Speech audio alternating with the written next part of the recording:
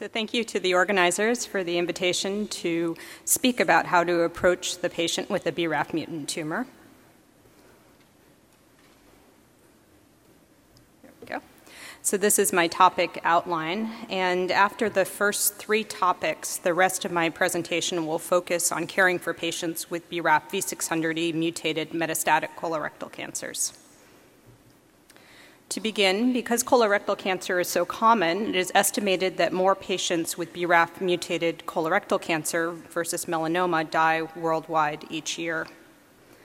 And the features that are most predictive of a BRAF V600E mutation are a right-sided colon primary, female gender, and mucinous histology. Additionally, BRAF V600E mutated tumors are often hypermethylated. About a third have microsatellite instability, and these tumors are typically RAS wild type. Regarding pattern of disease spread, oligometastatic liver and/or lung disease is uncommon, whereas ascites and peritoneal disease are very prevalent, and there's also an increased incidence of distant lymphadenopathy and brain metastases. This pattern of disease spread poses important challenges for radiographic evaluation of treatment response. So pictured here are two of my clinical trial patients where you can see that the bulk of disease was not measurable per RECIST. And these tumors are associated with a poor response to standard therapies, and also a median overall survival of about a year compared to about 3 years in patients with BRAF and KRAS wild-type colorectal cancers. I want, as an aside, to take a moment to discuss non-V600 BRAF mutations. These are present in about 2% of colorectal cancers. Most commonly, these are in codon 594, and importantly, codon 594 and 596 mutations are KRAS activity impaired. So these mutations are associated with a favorable prognosis and opposite features as compared to BRAF V600 mutations, including frequent KRAS mutations. Conversely, mutations at codon 601 or 597 have similar features to BRAF V600, including poor prognosis. However, these codon 600 and 597 mutations are activating the dimerized form of BRAF, and so next generation inhibitors, the so-called paradox breakers, may be required for response. I'll also take a moment to discuss the implications of BRAF V600E in stage 3 colorectal cancer. So unlike microsatellite instability, which has an increased incidence in early stage colorectal cancer as compared to metastatic colorectal cancer, there's a similar rate of BRAF mutations by stage at about 8% across stages. And the rate of recurrence after stage 3 BRAF wild type and V600E mutated colorectal cancer is similar. However, among patients with BRAF V600E microsatellite stable colorectal cancers whose stage 3 tumors do recur, there is an associated shorter disease-free interval and a markedly decreased overall survival after recurrence. That's the red curve on the graph. So in approaching the patient with stage 3 BRAF mutated colorectal cancer, if microsatellite stable, I initiate close surveillance. If microsatellite unstable, I consider enrollment in an adjuvant immunotherapy trial, such as the cooperative group ATOMIC study, which is comparing FOLFOX alone to FOLFOX plus atezolizumab.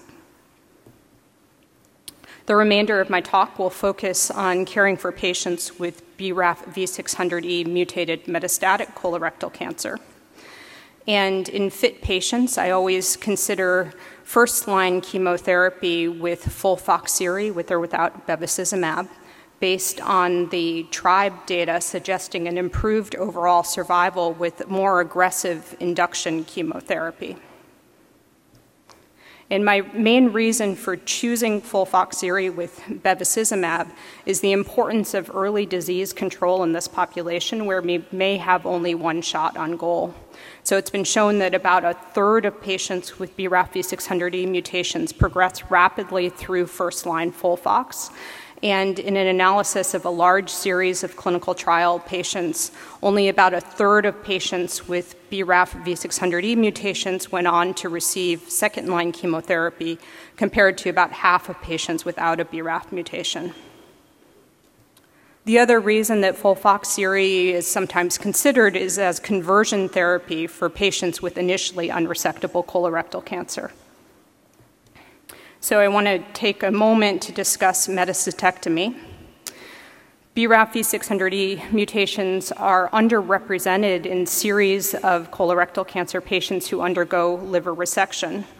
And this is not surprising given the pattern and pace of disease spread.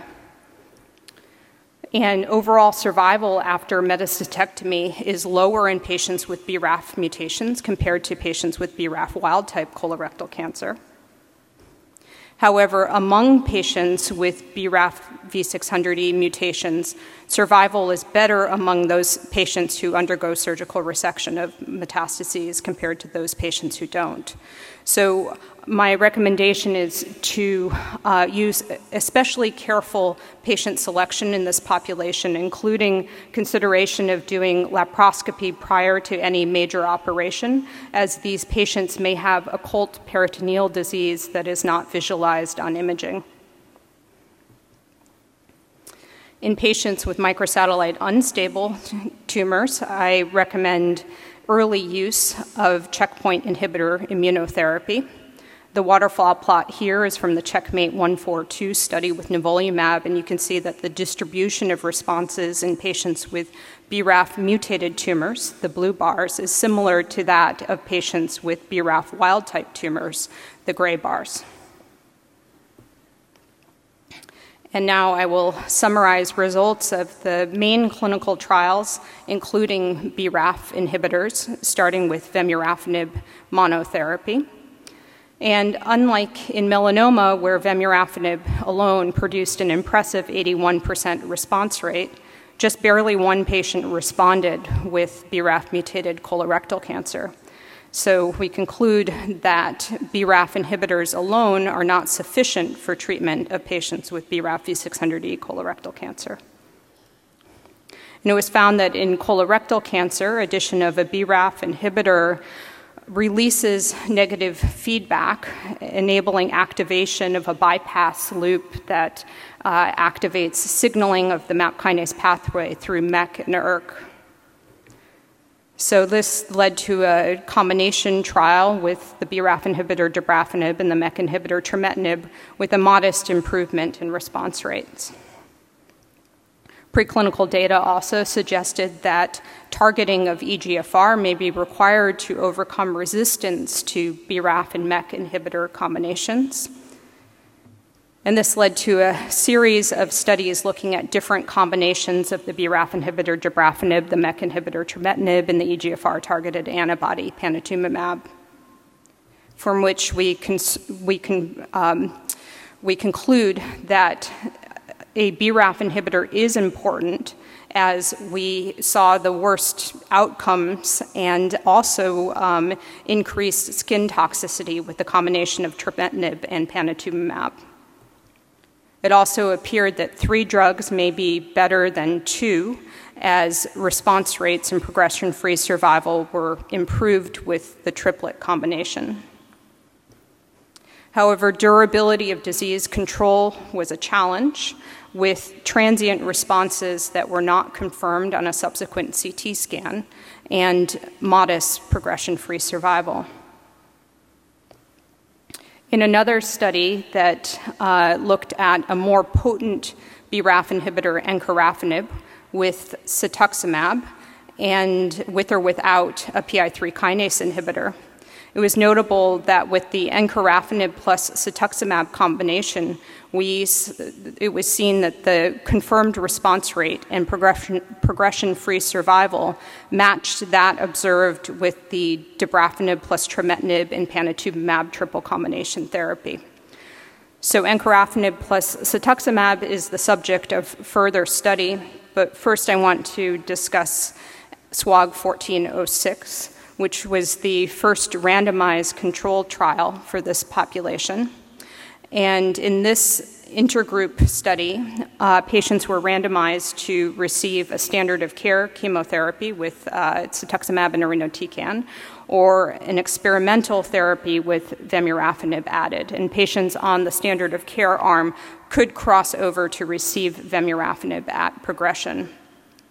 The primary objective of this study was progression-free survival. And S1406 was a positive study with a statistically significant improvement in progression-free survival with vemurafenib, cetuximab, and irinotecan. Of note, the median PFS of 4.3 months again matches what was seen with dabrafenib plus trametinib and panitumumab, and also with encorafenib and cetuximab.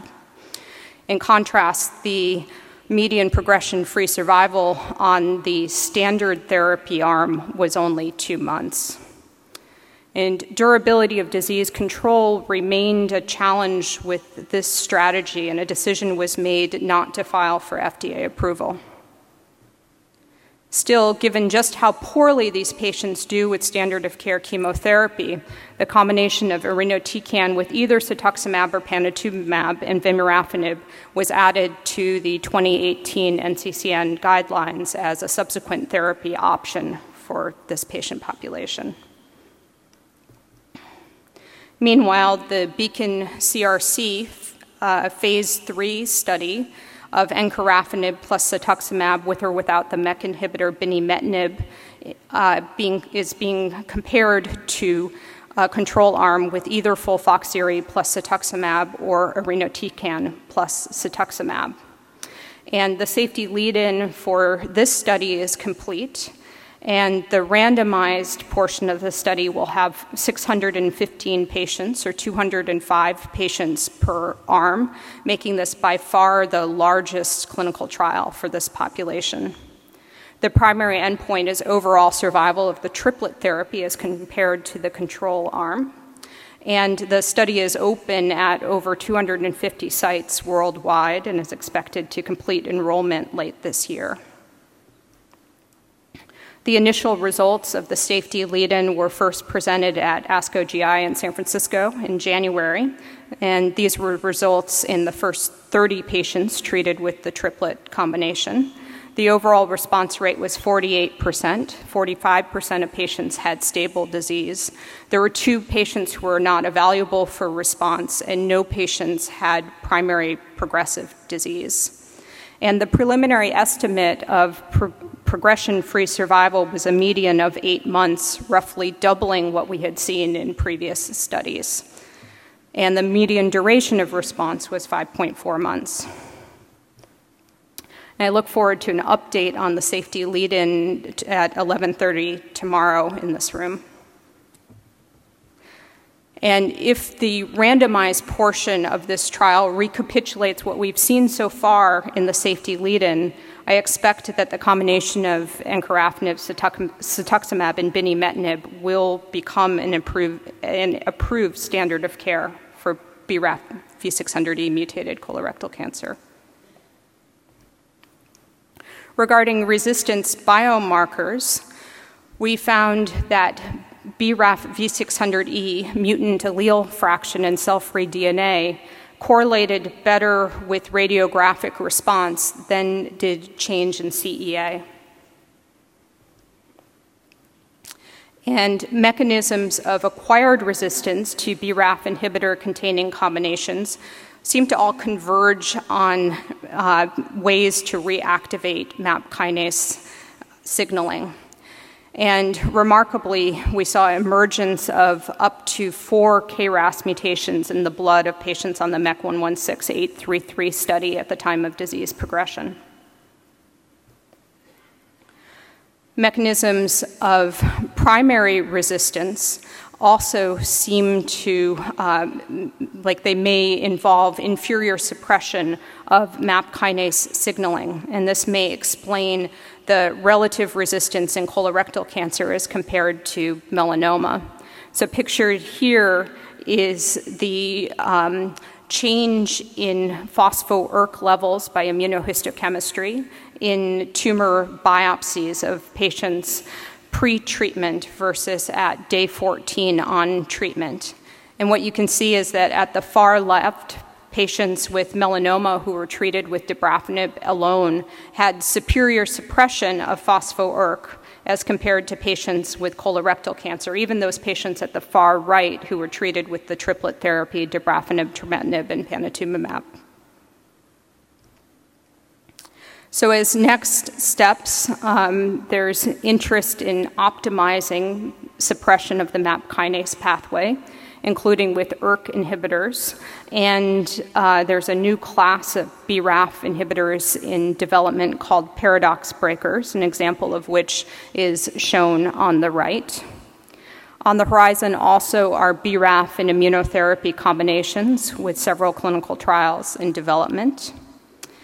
And strategies to find novel agents have included recent publications on HMG-CoA reductase as well as the unfolded protein response.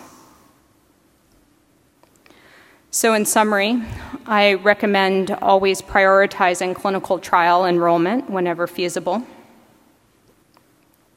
I use first-line FOLFOXIRI with or without bevacizumab in fit patients. Use anti-PD-1 checkpoint inhibitor therapies in patients with microsatellite unstable BRAF mutated tumors. I avoid BRAF inhibitor monotherapy, and I only use anti-EGFR antibodies on a clinical trial or in the second line with vemurafenib and irinotecan per the NCCN guidelines. To finish, in response to the question how to approach the patient with a BRAF mutant colorectal cancer, the words that come to mind are with vigilance and forethought, because caring for patients with BRAF mutated colorectal cancers often requires moving very swiftly to Plan B. So I'd like to thank you for your attention, to thank all of my colleagues who shared their slides, to all of the clinical trial participants and their families, and also to the NCI and NIH for funding. Thank you.